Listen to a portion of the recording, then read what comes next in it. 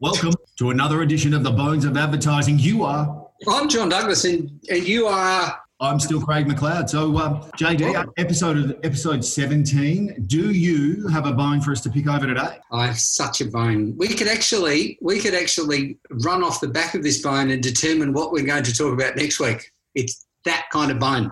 Oh. I'd like to talk about the ancient art of brainstorming today. The ancient art of brainstorming or a think tank. Yeah, it's a noble art. It's like boxing or shit carting. It's the specialist activity. Like a flat hat, the shit carter. That's right, yes. The old shit carter. You don't want to spill that bloody package, my boy. No, there's a surprise that you can take over to your life. That's not something that anyone wants. No. Anyway, I digress again. The rabbit hole. There you go. There we go. And hold on a minute. Here's you on your horse. I will get on my high horse. You back that sucker up because I'll be getting on that later today. Yes, I do. I will. All right, Brady. So you've got some fundamentals of brainstorming that you'd like to share with us. And I like the fundamentals. We're on exactly the same page with this one. So let's start with those. What do you see as the mandatories? What is the thing that you must do in a brainstorming session? Okay, I think there are three core tenets of a really good brainstorming session. One of the key things is there are no wrong answers. I know you're a big believer in that. I don't think you could assume that anything is bad because you never know where things are going to go. So we can come back to this, but I used to call it bringing the client into the room. And the one thing you don't need is someone sorry, I just had this image of all of our clients just clicking off and going, oh, bugger. We've just lost half our audience just there. I'm not watching that. But you don't need everyone in the meeting will understand that there is stuff that will be said in the meeting, ideas that we'll come up with that you cannot run at all. Yep. I mean, you know my lovely story of a nun in the nude on top of the hill taking a shit. And that's another rabbit hole that I don't reckon we'll go down right now. But yes, I do know that story. Yeah. So everyone knows that you can't make an ad about a nun in the nude having a dump on top of a hill. That's not going to make a good ad, no matter what kind of crunchy she's selling. No. But if you take that to what about if it's a nun? What about if she's not nude? What about if she's not taking a dump? What about it's a fat guy dressed as a nun singing The Sound of Music on top of a high Tyrolean mountain? All of a sudden you've got something that could lead somewhere that is like someone changing the colour of their day. Like it's not that we want to run an ad about a nun in the nude having a dump on top of a hill. And your purpose for this conversation, JD, is that too often in brainstorming sessions, not ours, but too often people will say, oh, you can't do that. You couldn't, the client won't accept that. Well, no shit, Sherlock. They're not going to accept that. And the reason they're not going to accept it is because it's stupid. But what it does is it gets the juices flowing. And exactly what you did then is it takes a pearl of wisdom, which may just be the nun on a hill. The other part set aside, but we'll take that juicy bit and we'll run with that into a larger gent in a tutu, skipping across the Himalayan mountains, I think you said, and singing The Sound of Music. All of a sudden you're like, now that's funny. Yeah, that will get your attention. It may not be what we go with. No. There's no point having someone saying the client wouldn't buy that. No, Sherlock, they wouldn't buy it. We wouldn't put it in front of them. It brings me the very next thing is you need to have a willingness to play yes and, which is that whole kind of you say something and I will accept that as reality whether or not I believe it or not. Like whether I believe it or not, that will become for the next 2 minutes the reality that we are then trying to create something bigger from. Now, so if you ever watch Whose Line Is It Anyway? Now, Whose Line Is It Anyway? Let's do that. I'm going to give you a line now and you're going to run with it, okay? We're going to give it live. So this is coming to you live. This is not recorded. It's actually, of course, recorded. A horse moonwalking backwards because you can't moonwalk forwards anyway, can you? I don't know, maybe Michael Jackson could. But anyway, a horse moonwalking on earth, on a hill, not with a nun. Oh, okay, backwards up a hill. No, just moonwalking. I'm not sure whether he's backwards or forwards. Moonwalking on a hill. No, I like that. I like that because that would suggest maybe it's at night. Maybe the horse is walking backwards up a hill at night, moonwalking backwards up a hill at night, because now then he would need a torch on his bum. So he's got a torch on his bum, yep. He could have a torch on his bum. Could be one of those large barbecue kind of flaming things. Just a horse with a flaming bloody barbecue thing walking backwards up a hill. I love it. Which could then, now I'm just going to throw this back to you. So you've got a horse walking backwards up a hill with a barbecue torch. Going where? Going into Bunnings in lockdown to find himself an outdoor garden setting because, back to you. Oh, well, I can tell you why. Because he can't find something that he can sit down on because unbeknownst to him, he's got a bloody barbecue torch hanging off his ass. It seems to make so much sense when you say it quickly like that. Hilarious. I thought this episode would be actually really good, and that I don't think qualifies as really good. So when we talk about the brainstorming process, I think one of the really important things as well, JD, is ensuring that everyone's got a voice, providing everyone in the room an opportunity to put their ideas forward. And I think what that does is it evokes this situation where out of nowhere, you might have someone in the room, for example, who's not done this before or hasn't been involved in many. Maybe they're a more junior creative.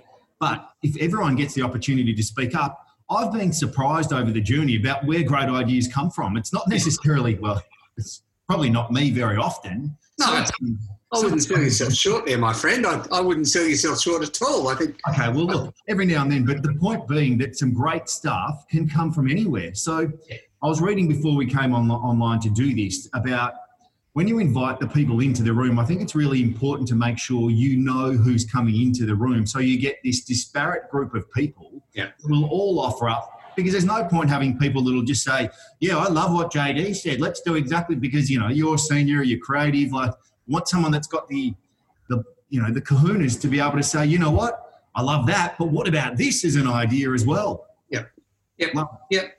Absolutely. I think that runs into it's the other side of the coin from the very key, the keyest of key points, which is you can't look at someone and say that's a shit idea.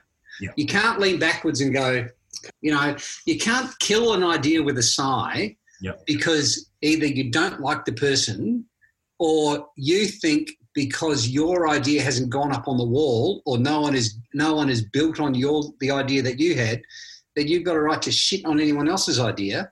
That's not how it works. Got to keep the ego at the door. Like you got to take the old 6-shooter off as you walked into the corral. You got to take the ego off and go, you know what?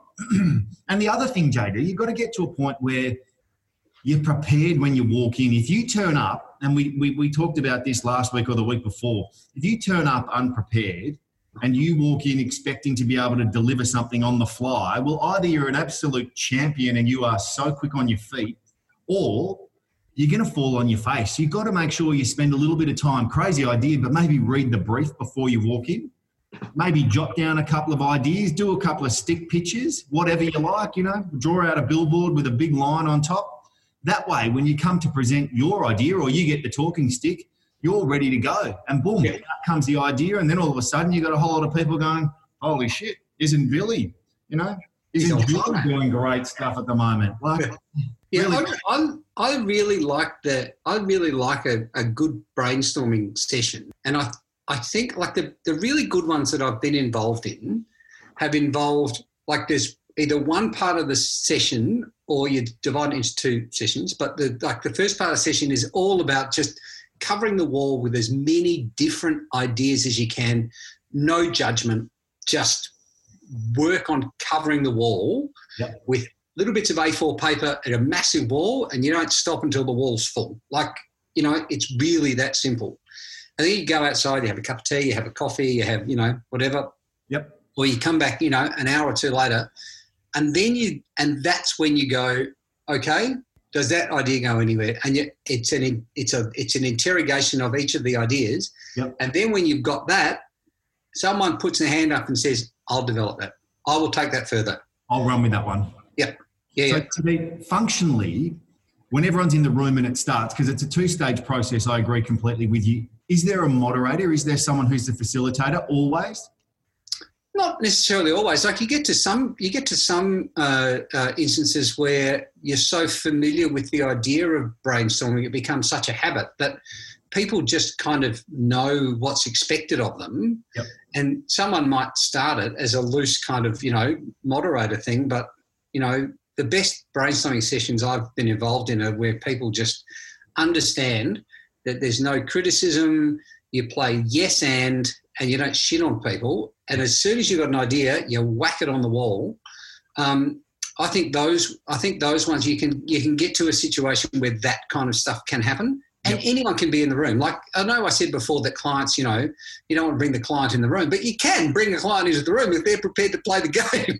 Yeah, and I reckon, again, when you're contemplating bringing the client into the room, I think you've just got to make sure that everyone's aware of what's about to happen. Because if you bring them in and they're expecting ideas to be presented, that's a whole different ballgame. You've got to get them in saying, this is the development of the idea. Do you want to be involved? And if they say they do want to be involved, then often we've had clients who do want to be involved, and it's been great. I think they've walked out going, wow, there's a lot different that goes on to the creative process than I was aware of, particularly if they haven't come from agency land. If they've been purely in client side and they've really been presented ideas in the past, they haven't been in the process or caught up in the process of ideation, the creation of the idea. Yeah. So I've really enjoyed having the client involved, and all of a sudden you've got them going, you know what? I've got this idea. What about this? And then they're kind of like, they're really swept up in the game. And as you say, sticking Post-it notes up all over the wall, and they're out. And then once we're out having a coffee, they're like, you know what? That one that Gabby spoke about, that's a bloody ripper. I really like that. And all of a sudden you're getting direction on where, and you come back and challenge the idea with them saying, you know what, you really like it, but is it going to fit the prospect? And they're then going, oh, yeah, no, maybe, yeah. But you get to that point then of being able to flesh out that idea, and we walk away from the client saying, this is the 3 ideas we're going to take to a point of giving you, campaign visuals.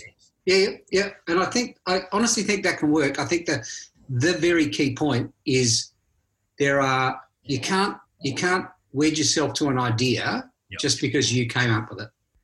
Yeah. And I think if I'm sitting in a room and a client says, you know what, I've got this idea, a nun on a hill, naked, taking a dump in a bucket, I would put that on the wall in a heartbeat, and I would look at that client with a brand new set of respect. Knowing you would illustrate that, get the Post-it note and frame it and put it on your wall and just say, pure brilliance from client ABC. Yeah. Genius.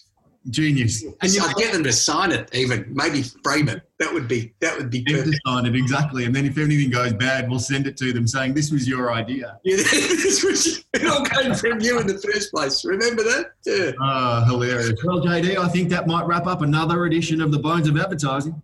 Thank you very much. I've enjoyed this one. We may have to cut out the various bits and pieces. The piece where you spoke about Donald Trump's, toiletry habits, and the bit where I bagged the Queen. I think we can cut those out. But yeah, we can edit those bits, but everything else is just pure brilliance. Yes, and that's what we need to remember. Yes, exactly. And it's been a delight, sir. Thank you very much. I'll see you again next week. You will. Cheers.